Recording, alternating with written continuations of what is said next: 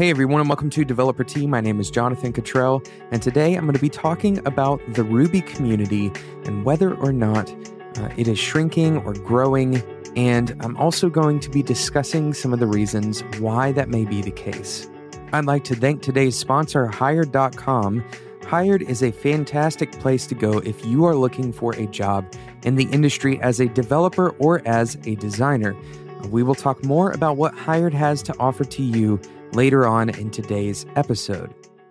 The topic for today's episode comes from a question sent in from listener Mark Thomas. Mark says, first, I've loved listening to the podcast. Great bits of interesting and helpful information, insights, thoughts on all sorts of topics. Well done.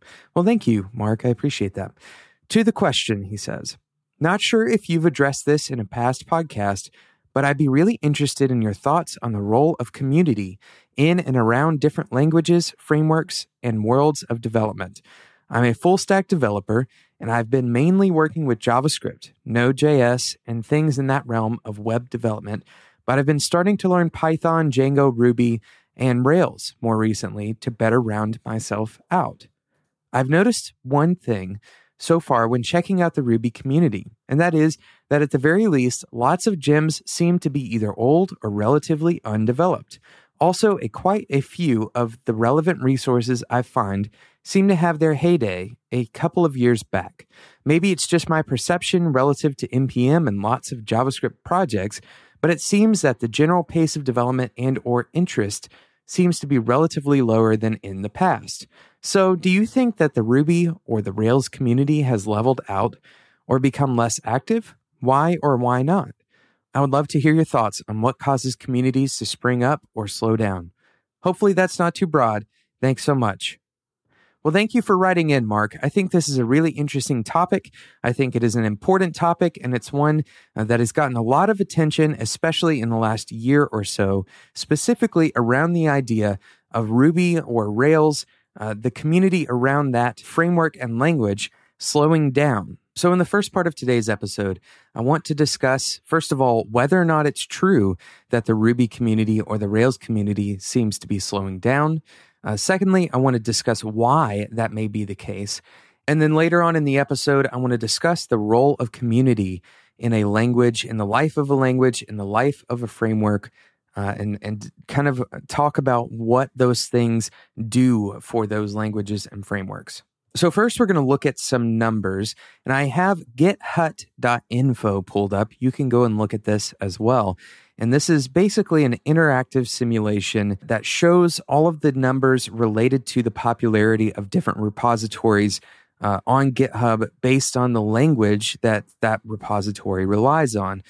So if you look at githut.info, you'll notice that it has quarter 2 of 2012 all the way through quarter 4 of 2014 as of the time of this recording. And if you look at each of those quarters, you'll notice that JavaScript is at the top of that list on every single quarter. Now, they're sorting these by the active repositories for that particular language. And you'll also notice that in quarter 2 of 2012, all the way through quarter 3 of 2013, Ruby is the number 2 language on that list. And then in quarter 4, that is taken over by Java, but Ruby only falls to number 3 in that list. As you continue through the quarters, you'll notice that in quarter 2 of 2014, Ruby drops to number 4. In quarter 3, it drops to number 5. And in quarter 4, it drops to number 6. So from this particular graph and from these numbers, you will notice that the numbers show that Ruby is losing popularity in terms of active repository development. As of quarter 4 in 2014, the top languages before Ruby include JavaScript, Java, Python, CSS, and PHP. So let's talk about these other languages that have beat out Ruby in terms of the number of active repositories.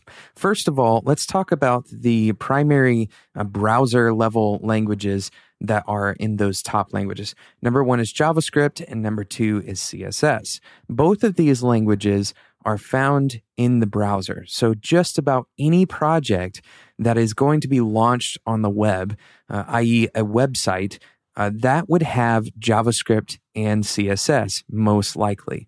Very few projects that ship to the web will not have JavaScript and CSS. Now, JavaScript specifically has a larger footprint, particularly because of Node.js. Node allows developers to run JavaScript without running it in a browser. It's a server-side JavaScript runtime. So both of these languages are going to have a pretty strong share of the active repositories. A lot of people who are using GitHub are using it to hold on to their website files. Even if that's just a static website, they're using GitHub to hold on to just basic website static files. Now that leads me directly into the next language that I want to talk about because it is intrinsically connected to the web, and that is PHP. A lot of us got our start on PHP, and one of the most widely used frameworks on the web, WordPress, is built primarily on PHP. So we're naturally going to see a lot of repositories using PHP as well. Of course, the growing popularity of PHP frameworks like Laravel can also have a strong effect on the growth of PHP. So we're seeing PHP grow, and we're seeing a lot of websites being added to GitHub over time. It should be noted that Ruby was a very popular language on GitHub early because it has been hosted on GitHub basically since the very beginning, and GitHub itself was built on Rails. And in fact, I believe it is still built on Rails. So it makes sense that the people using GitHub are either aware of Ruby or they appreciate Ruby in those early days. So we have a large amount of Ruby projects early on GitHub, and even a official post from the GitHub team has made note of that early correlation with Ruby. The next language that deserves some attention here is the number 2 language, which is Java. I'm sure you may be wondering, if you are a web developer, why Java is so high on this list. And I really only have 2 theories for this, because most of these languages were written in 1995 or 1996, with the exception of Python, which was introduced in 1991. But Java is the primary language for the Android development system. So all of those Android phones, which is the largest phone platform in the world, most phones that you see, if you were to pick a random phone out of a group of people, it is probably going to be an Android phone if that group of people is sufficiently random. There are a lot of applications that are being written for those Android phones, and those are all getting that Java tag applied. So it makes sense that Java should be in those top 5 languages. And that leaves us with one language, and that language is Python. Now, Python is in many ways similar to Ruby. It is considered a dynamic language, and it is used for a lot of scripting situations, in some ways similar to Ruby. Python is an interesting language because it was introduced earlier than most of these other languages, and it's found on a few more platforms. It's typically used in more projects like robotics projects, for example. I am not a Python developer. I have a little bit of experience with it, but I'm not a Python developer. So I haven't done a lot of research into the subject. My guess is that part of the reason why Python is above Ruby here is because it's been around a little bit longer, and over time, those latent projects that weren't uploaded to GitHub in the early days are finally now being uploaded to GitHub. There could also be a surge in usage of Python, but there is nothing that I know of that significantly puts Python over Ruby. It is mostly a preference difference. I have also heard from some people that Python has been adopted pretty widely as a computer science base level language, where Java used to be kind of the base language that was used for computer science tracks. Now a lot of people are using Python.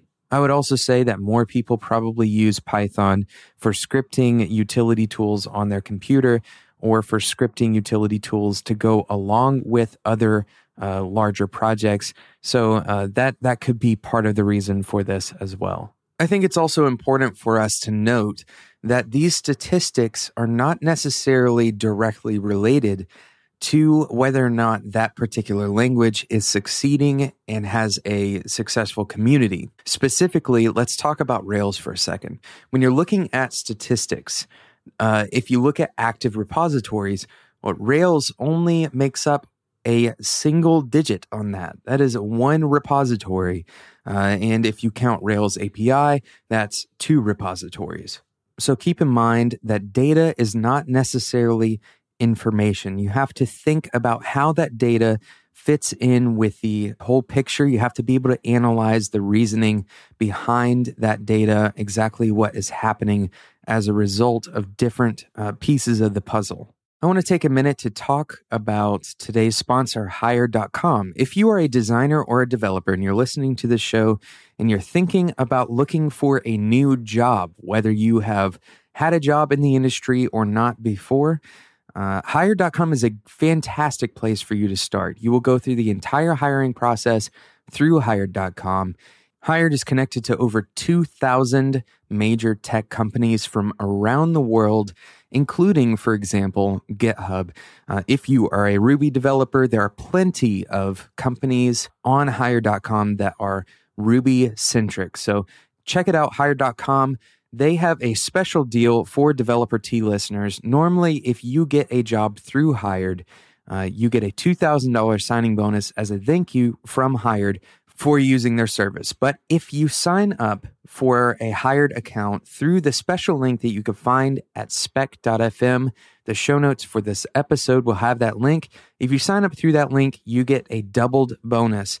That is a $4,000 signing bonus if you get a job through Hired once you sign up with that link. So check it out in the show notes, spec.fm. Thank you again to Hired for sponsoring Developer T. We've been talking about a question sent in from listener Mark Thomas.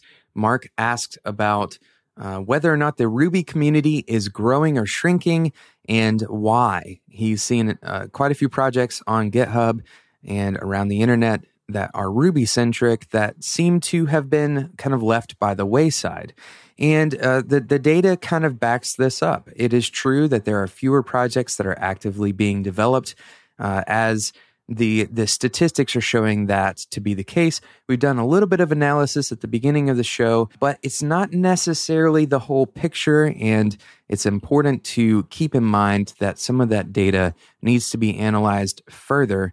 I have not done that deep analysis. There are probably people in the community who listen to this episode who know a little bit more about this than I do, but I do want to point you to that resource. Again, it is githut.info. That will be in the show notes at spec.fm. But now I want to talk about a slightly different subject that is, it's related, but it's technically different. And that is the importance of the community for the health of the language and the health of major projects that use the language. But before we dive into that subject, I want to be very clear that I am not intending to be overly optimistic about Ruby or any other programming language for that matter. I don't know what the future has in store for Ruby. I do know that right now it is a valid choice for a web programming language. I know that it has a vibrant community because I am a part of that community. I know that a lot of people use Ruby every day and they're successful in their jobs and they're solving problems with the language every day. But I don't necessarily want to say that Ruby hasn't fallen. The numbers show that Ruby has less energy behind it than it had a few years ago. Of course, that is a limited data set. It's not one that I personally gathered. And so a lot of this is coming through the filter of my opinions. But keep in mind that it is important to be critical of the language of any technology and to be willing to change and to be willing to look at everything with a critical eye. Because if you tie yourself to the technology and the technology goes down, then you have ignored the signs, right? So I really appreciate the critical look at this discussion. And I appreciate the question that Mark has sent in for that reason. We have to be able to look at the tools we use with a critical eye. For another opinion on this subject from somebody in the Ruby community, And I will also include another opinion from somebody in the JavaScript community in the show notes. The one from the Ruby community will be Avdi Grimm. I'm not sure who I'm going to include in the JavaScript camp as to why these numbers look the way they do. But both of those are critical reads and they're worthwhile to look at. So take a look at the show notes. You can find those again at spec.fm. Now I want to share my opinion about the importance of the community. And when we talk about community, really what we're talking about is a group of individuals who are willing to help each other out, who are willing to propagate the learning of a particular language or framework, who are willing to support each other and come to meetups or come to conferences and talk about the technology that we're using together. They're willing to open source the stuff that they're working on, possibly. They're willing to talk about the stuff that they're working on Stack Overflow. And really, all of those things have one main thread in common, and that is communication. And of course, that should be the case, right? Community and communication come from the same root word, that commune idea, the ability to discuss things with one another, the ability to gather around and be able to work together in a community. That is essential to the long-term health of a given language. Now, I will say that some communities are more able to do this than others, but quite honestly, it's very difficult to judge a community objectively when so much about communication is subjective. So much about what is considered good communication is subjective. So it's a little bit difficult to say, who has the best community. I don't think that is a particularly useful argument.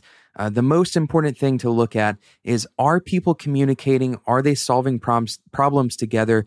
Are they collaborating in the space of that particular language? Those are the signs of a good community, in my opinion. And again, most of the discourse around this topic is either 100% opinion or it is opinion that is substantiated by some number of data points, but ultimately it is an opinion. So keep that in mind as you look at languages to adopt. Of course, the more people that there are using that language, the more likely there is a thriving community, a large enough community that you'll be able to get your question answered, for example. So that's something to look for in a language. And Ruby certainly does have that at the moment. There are quite a few other languages that have that, though. Python, Java, even iOS, Swift. There's a large group of people who talk about these languages all the time, every single day.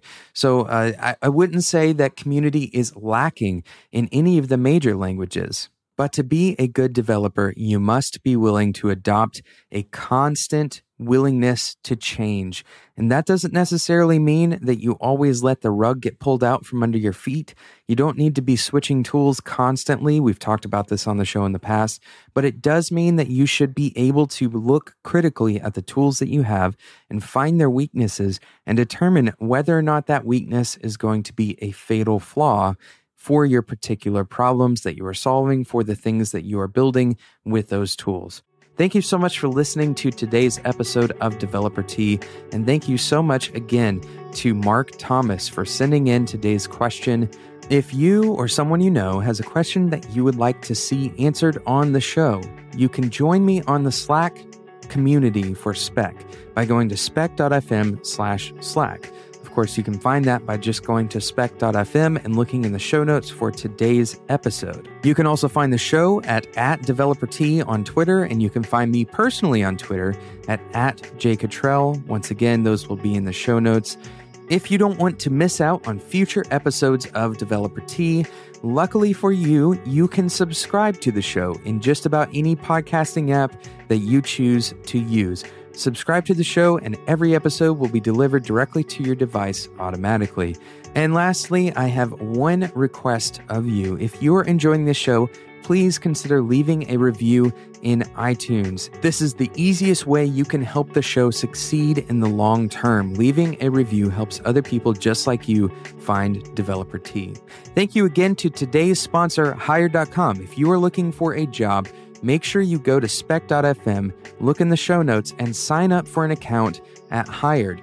By using that special link in the show notes, if you end up getting a job through Hired, your signing bonus will double from $2,000 to $4,000. So make sure you check out the show notes and check out Hired.com. Thank you again for sponsoring the show. Thank you for listening to Developer Tea. And until next time, enjoy your tea.